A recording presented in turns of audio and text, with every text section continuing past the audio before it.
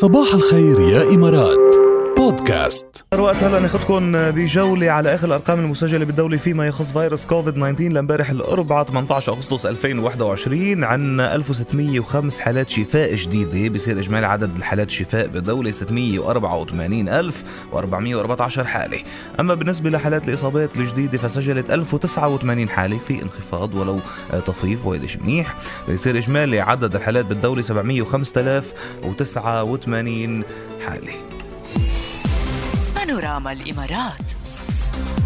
تفخر دولة الإمارات باليوم العالمي للعمل الإنساني اللي بيحتفل فيه العالم ب 19 أغسطس من كل عام، يعني يصادف اليوم.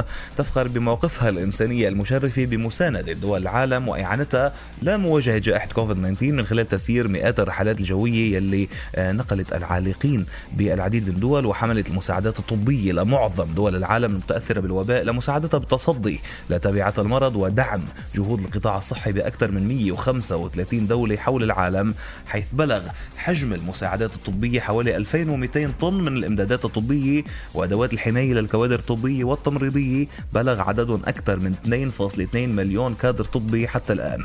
وبهيدا السنة 2021 يسلط اليوم العالمي للعمل الإنساني اللي عم نحتفل فيه اليوم الضوء على الخسائر البشرية المباشرة لأزمة المناخ من خلال مناشدة قادة العالم لاتخاذ إجراءات ذات مغزى بمجال العمل المناخي لصالح الأشخاص الأكثر ضعفا بالعالم. ففي نوفمبر المقبل سيجتمع قادة العالم في المؤتمر السادس والعشرين للأمم المتحدة بشأن تغير المناخ لتسريع العمل المناخي. ولذلك بهذا اليوم العالمي للعمل الإنساني 19 أغسطس نجتمع معا بهدف السباق من أجل الإنسانية، يعني هاشتاج هيدا اليوم اللي عم نحتفل فيه اليوم العالمي للعمل الإنساني. الهاشتاج هيدي السنة هو السباق من أجل الإنسانية، هو تحدي عالمي من أجل العمل المناخي بالتضامن مع من هم في أمس الحاجة له.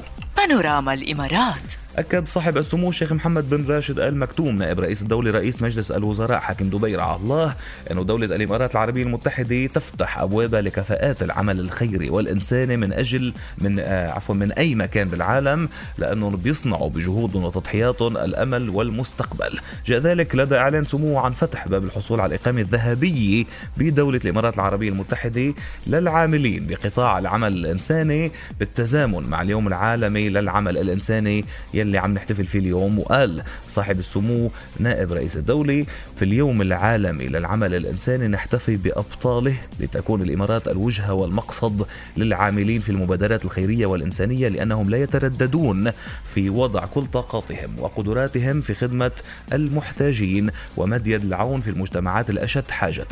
وشدد سموه على أن رواد العمل الإنساني هم سفراء لدولة الإمارات ونماذج بنفخر فيهم وبأعمالهم ومبادراتهم، لأنه دولة الإمارات مثل ما قال تأسست على العطاء، ودفنا خلال 50 القادمة أن تكون أنشط عاصمة إنسانية عالمية.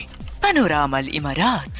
كشفت إحصاءات موقع أول وورلد إن داتا العالمي أن الإمارات تتربع على مركز صدارة الدول الأكثر تطعيما للسكان منذ 5 يونيو الماضي وحتى 17 أغسطس الجاري بنسبة 83% من السكان، منهم 73% حصلوا على جرعتين أو أكثر من اللقاح، و9.5% حصلوا على جرعة واحدة. بانوراما الإمارات. بخبرنا الأخير ببانوراما الإمارات، تعمل دائرة البلدية والتخطيط في عجمان على إنجاز مشروع إنشاء مساحات اجتماعية بمختلف أنحاء الإمارة، وذلك بتوجيهات مباشرة من سمو الشيخ عمار بن حماد النعيمي ولي عهد عجمان بتوفير أماكن ومساحات متعددة لتكون منفس وملاذ آمن للأطفال لممارسة ألعابهم بحرية وصقل مهاراتهم ومواهبهم ورفع مستوى السعادة عندهم.